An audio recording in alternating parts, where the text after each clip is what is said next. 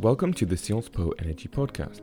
This episode is designed for listeners who are relatively new to nuclear energy to introduce the history, technology and common problems associated with it and their solutions. We discuss with Dominique Greneche, one of the most important experts in nuclear energy in France, and a holder of a PhD in nuclear physics on the thorium fuel cycle.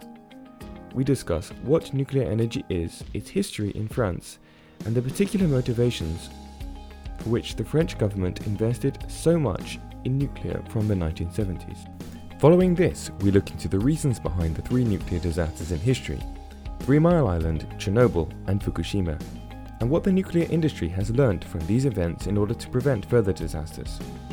We also look into the treatment of nuclear waste, what it is and what the nuclear industry is doing in order to contain it, and where the nuclear industry is going in terms of technology, and who the leaders will be in the future.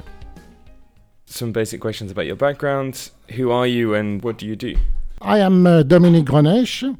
I am now retired, but I am still working as a consultant and international expert in nuclear energy.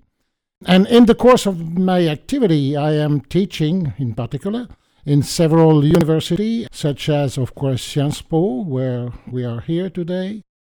I also write technical documents in the frame of contracts with industry, but also articles. I published a very big book on the world history 2 years ago, on the world history of nuclear reactor. Okay, so let's talk a bit about France. In France, we have 75% of the energy generated from nuclear. What is the reason for this? Why is France so enthusiastic about nuclear energy? First, I must say that France has always been in the past one of the most advanced countries in the world with regard to nuclear science. Let me remind, for example, that the radioactivity was discovered in France, here in Paris, by the way, by Henri Becquerel in 1896. Let me remind also that the famous Marie Curie discovered the radium here also in Paris 2 years later, that is in 1898. Just after the World War II, France has committed to nuclear energy by creating the French Atomic Energy Commission. So a significant program was then carried out progressively on civil application on nuclear energy, and the first nuclear reactor started in December 1948, here in south of Paris, 10 kilometers south of Paris, at the Center Fontenay-aux-Roses.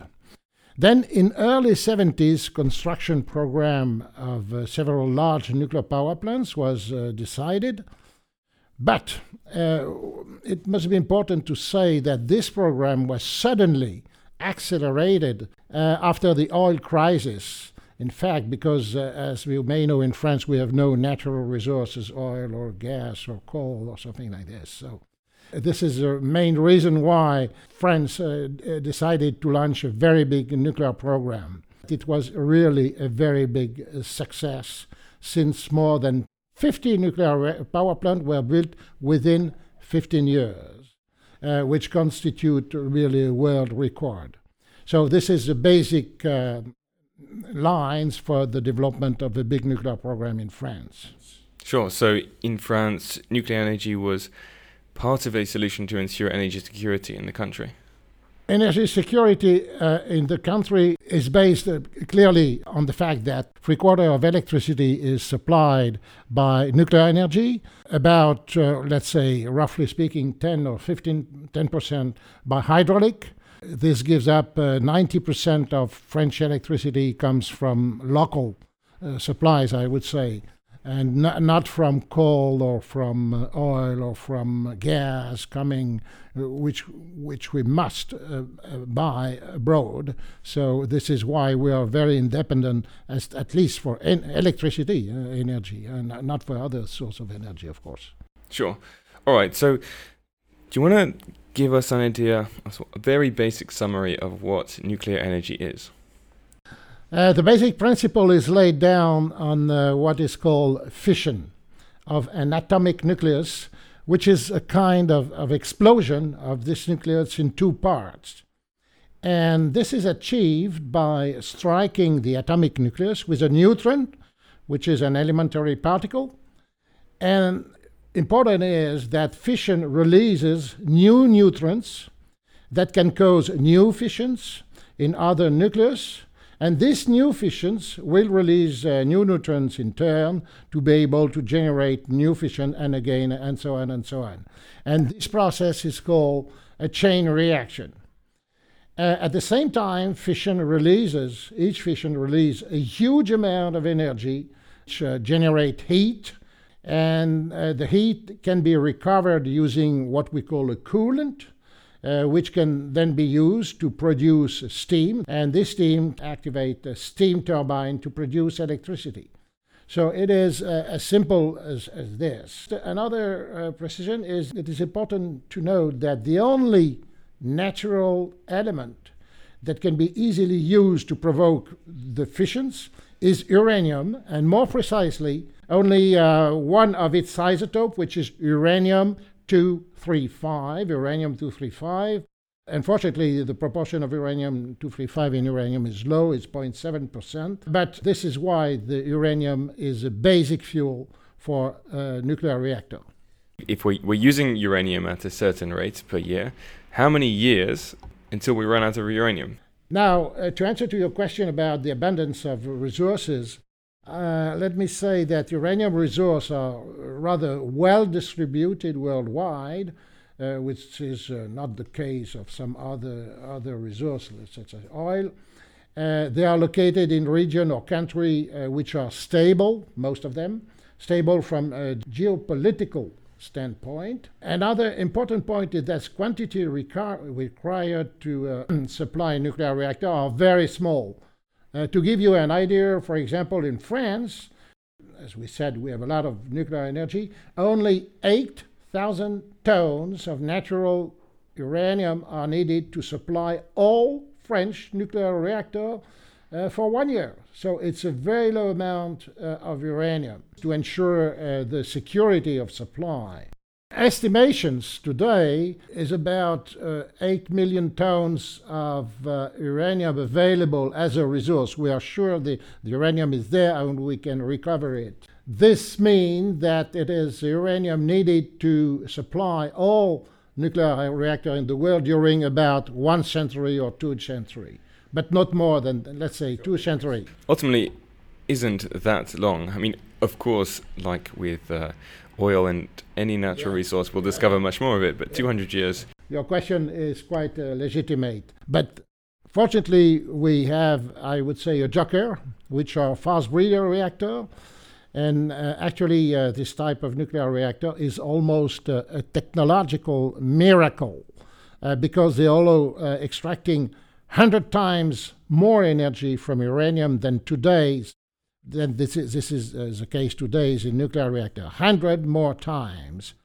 Well, this is a miracle, but of course it can be explained. In short, this is because they can make fissions indirectly with the other isotope of uranium, which is unused today, and which is uranium-238, which proportion in natural uranium is 99.3%. Most of the natural uranium is uranium-238, which is not used today.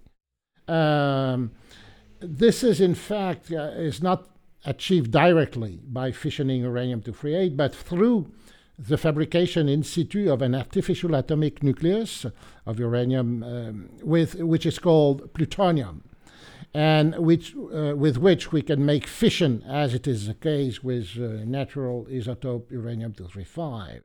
We know that this type of reactor, in fact, is perfectly feasible.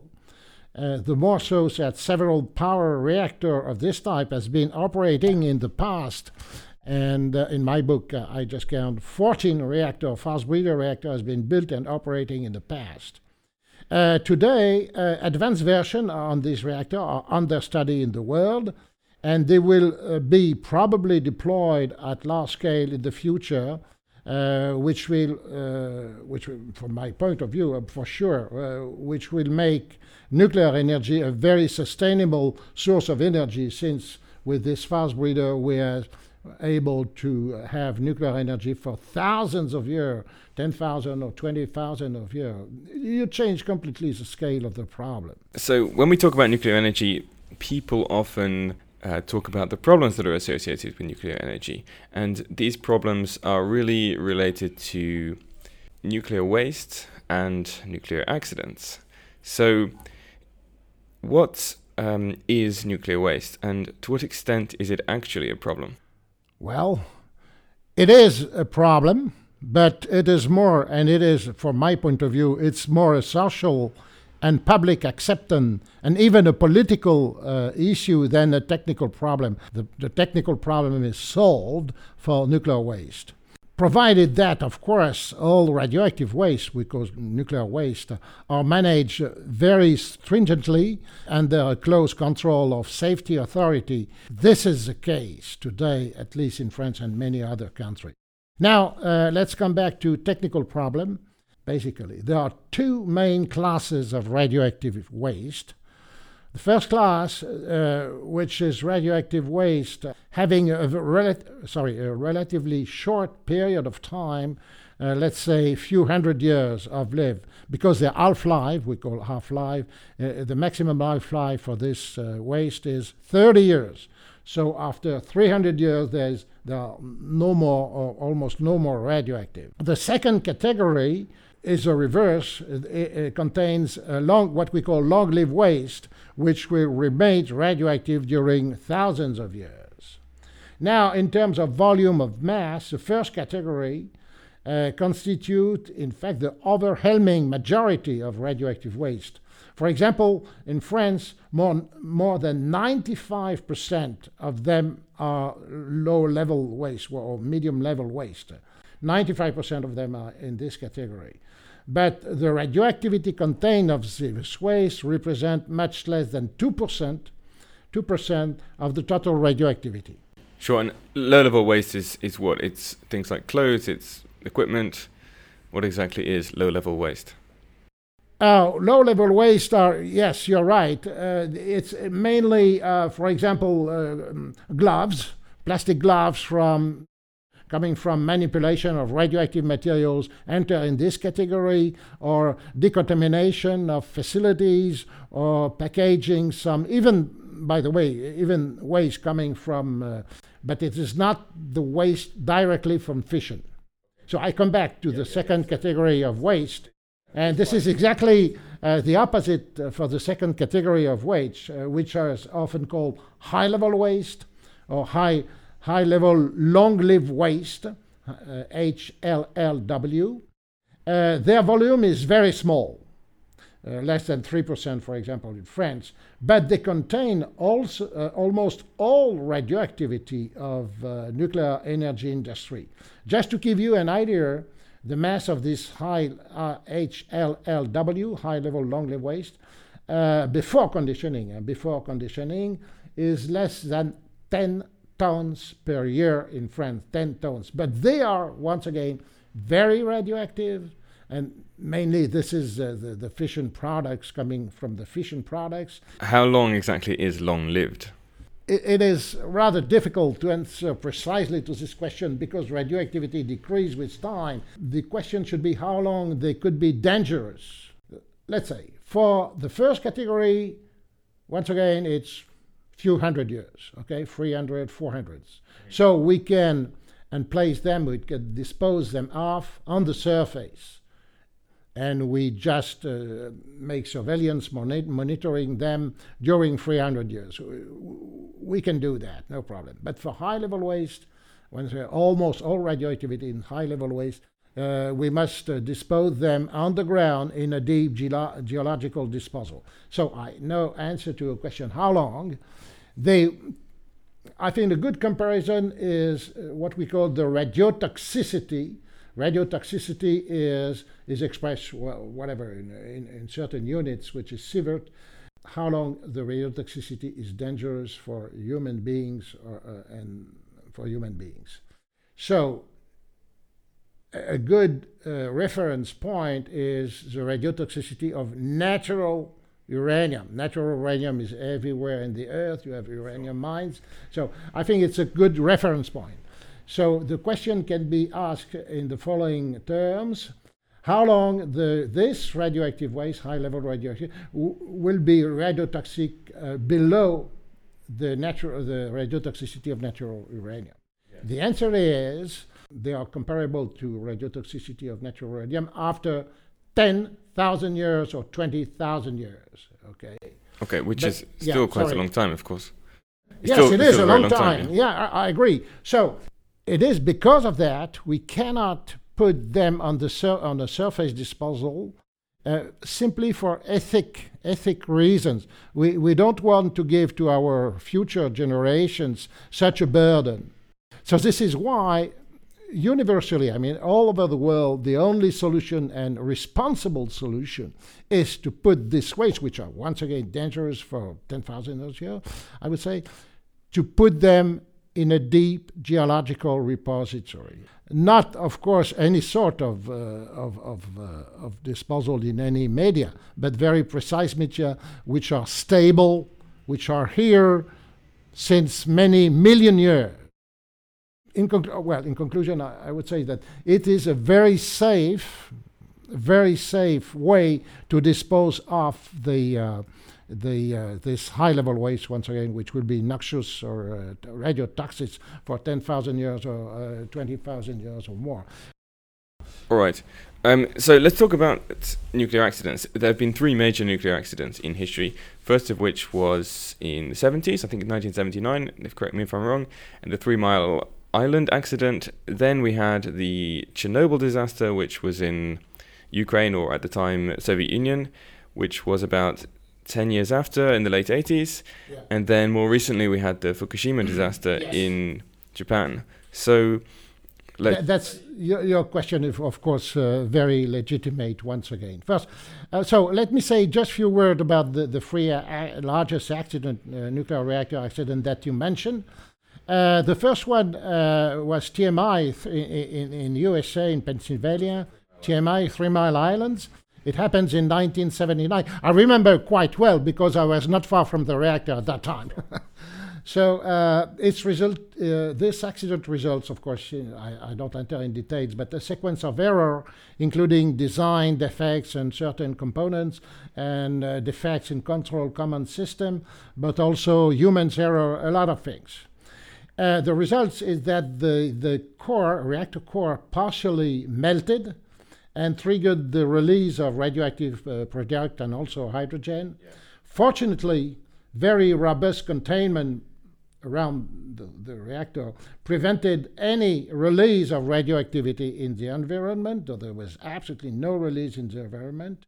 And the accident did not cause any casualty or injury. So I would say that it was a very good accident. This accident was extensively analyzed and we learned a lot. We implemented a lot of improvement in action, thanks, I would say, to this accident. But then, of course, the Chernobyl accident wasn't quite as nice as the 3 Mile Island accident. Yes, you're absolutely right. The case of Chernobyl is completely different. First, contrary to TMI, it was an absolute disaster for the environment and for the people. People were killed from this accident, and there was a very bad damage in the area of Chernobyl and far from the Chernobyl reactor. So without going into detail, let me just underline a very important point here. This reactor was completely different type from PWR that we have in USA or in France or in many modern countries. And we knew that it was clearly an unsafe reactor. It was not safe by design. Furthermore, it was operated under the control of over-relaxed and inefficient regulatory system that existed at that time. This system existed at that time in the former USSR. This is why Chernobyl, by the way, is called paradox, but it's very clear. It's called sometimes not a nuclear accident, but a Soviet accident because of the system. As for Fukushima accident, it appears now there was mistakes made by Japanese regarding the examination of major external events such like tsunami, precisely. Yeah. There was clearly a total omission made by the operator and the safety authority because the reactor, which was designed in the 60s, by the way, so a very long time ago, was about at the end of its life. Such a gamble should not have been accepted. It should not have been accepted in France, for example. To say that the probability of such a big tsunami cannot happen in the next coming years. So this accident, I mean, of course, we don't have tsunamis like that in France, but this kind of accident would not have happened in France. Well, tsunami, not. That's clear. The more so that many of the reactors are not along the sea, but along the rivers. So, but we can imagine.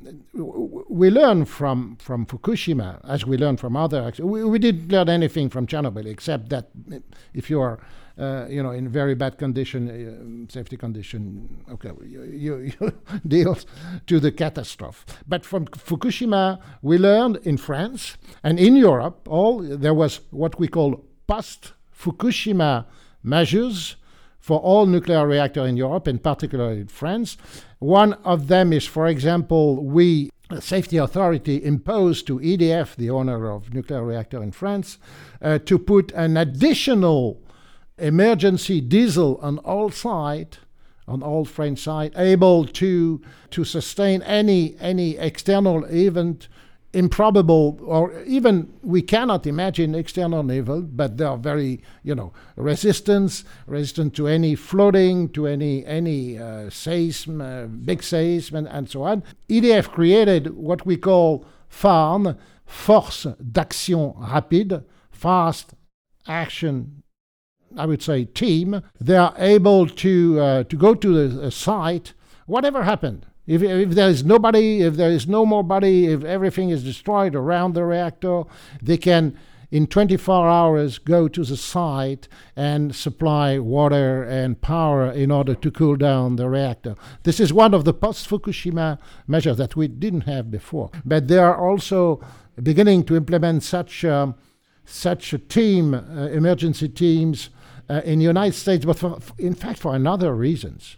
It's because of the 9/11 accident, a terrorist attack. So they have secret, so we don't know what they have, but we are sure they have. From my point of view, it is clear that the probability of large accident today in nuclear power reactor with which means significant release of radioactivity in the environment, has been considerably reduced during the course of recent decades, including after Fukushima. Well, this result of the outcome of multiple improvements that I mentioned already on the facility, design stage, operation, and also measures to mitigate the consequences of severe accident. So, in one word, the probability of a large accident is very, very low today. I don't say it's zero, but it's very, very low. So, it's not then correct in your view to say that because we've had, let's say, three nuclear accidents over 40 years, we're likely to have one expected accident every 15 years, or more now because we have more reactors. Right. Once again, I cannot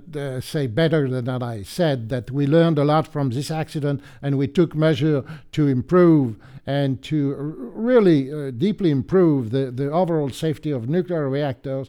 And once again, there's no today credible scenarios to imagine, once again, a very severe accident, or I mean a severe accident means a large amount of radioactivity outside the reactor. This is a problem.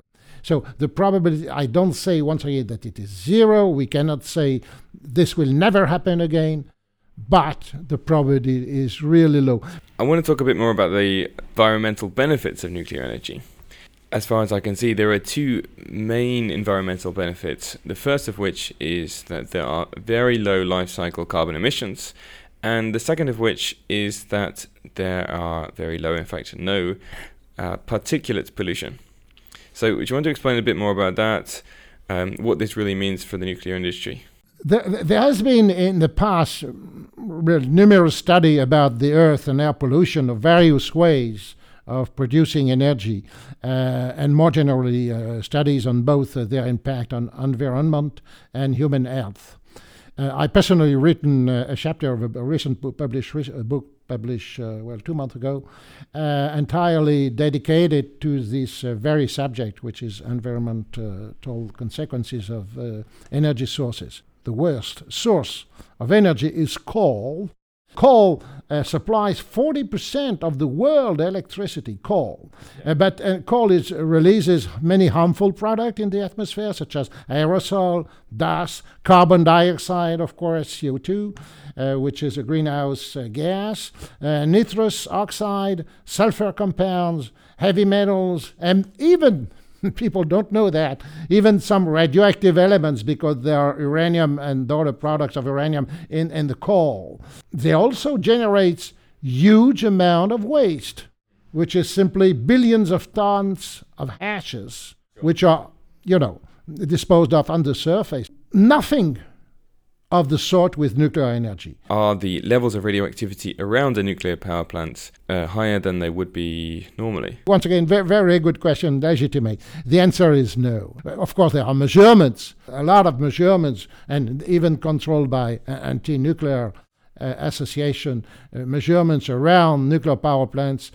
Well, of course, it's detectable, because radioactivity, which is a problem. You can detect any becquerel, what we call, of radioactivity, because it's easy to detect. So you can detect few amounts of radioactivity, but really 100 times or 1,000 times or even 10,000 times less than natural radioactivity. One other area where there's opposition to nuclear is in the economic. But there are some new innovations in nuclear power which might push costs lower. One particular innovation is a small modular reactor. Just wanted to have some comments from you about whether or not you think small modular reactors are the future of nuclear power, and when we might see them existing in Europe on a commercial scale.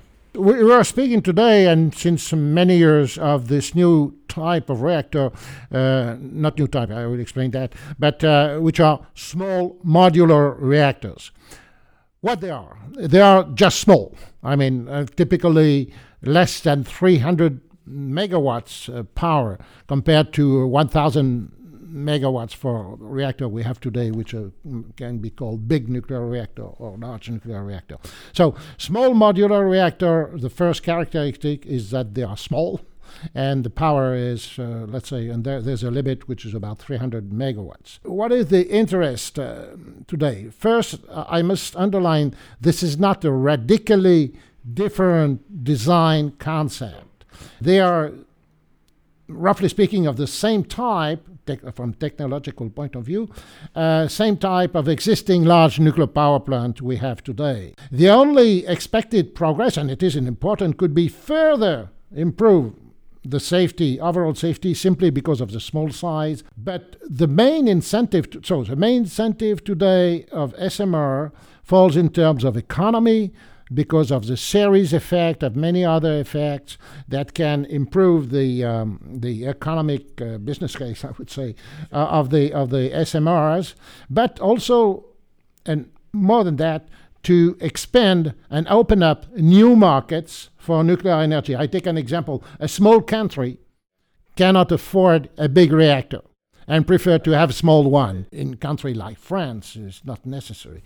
Do you want to just briefly comment on where you think nuclear is going in terms of countries, which countries are going to be leaders in nuclear, and technologies? Of course, you may know the answer. China is investing a lot on nuclear and on new nuclear products. They are, this is incredible. They are building new advanced reactor, new kinds of reactor, fast breeder reactor, for example. They are building what we call high temperature reactor. We worked a lot on this reactor in the past in France, but also in the US. Many other types of reactors. So they are clearly, in one word, a very impressive nuclear program in China. They are building today, I think, about 15 to 20 new reactors, and they have already 40 or 50 reactors, so they will go beyond France in few years. They will have probably hundreds of reactors in 10 or 20 years. So, to answer precisely, China. But also, we have not to forget Russia, who has a very strong industry, and who is this country selling reactors in many countries today, in Turkey, in Vietnam, even in many other countries. There is close cooperation between Russia and China, by the way, and they are very good competitors, even for France and for many countries. I think you will agree with that. Generally, that the world population will increase in the next decade. That's clear. It is also quite clear, and more clear, that world energy demand will also increase, and probably even at a higher pace than the population itself. So, in this perspective, and I come to nuclear. In this perspective, there will be definitively we need all energy sources. I said all energy sources, without excluding any of them. Especially if it is for political reason, or worse, because of dogmatic position. You know what I mean. So most of the large industrial countries have consequently developed a strategy aimed at a balance of the energy sources. And there are today at least, I would say, 10 or 15 new nuclear countries which have the firm intention to start a nuclear program. And there are very advanced projects in this area. Excellent. All right, Dominique, thank you very much for coming on the Sciences Po Energy podcast. Thank you very much for your question. Quite good question. Thank you very much. Thank you very much. Bye. Bye. Thank you for listening to the Sciences Po Energy podcast, recorded and produced in Paris by Paul David Evans with help from Sirvash Barhodar. If you like the podcast, then feel free to leave a rating on iTunes or wherever you are listening. And if you're an undergraduate student and you're interested in energy, then have a look at the program offered by Sciences Po.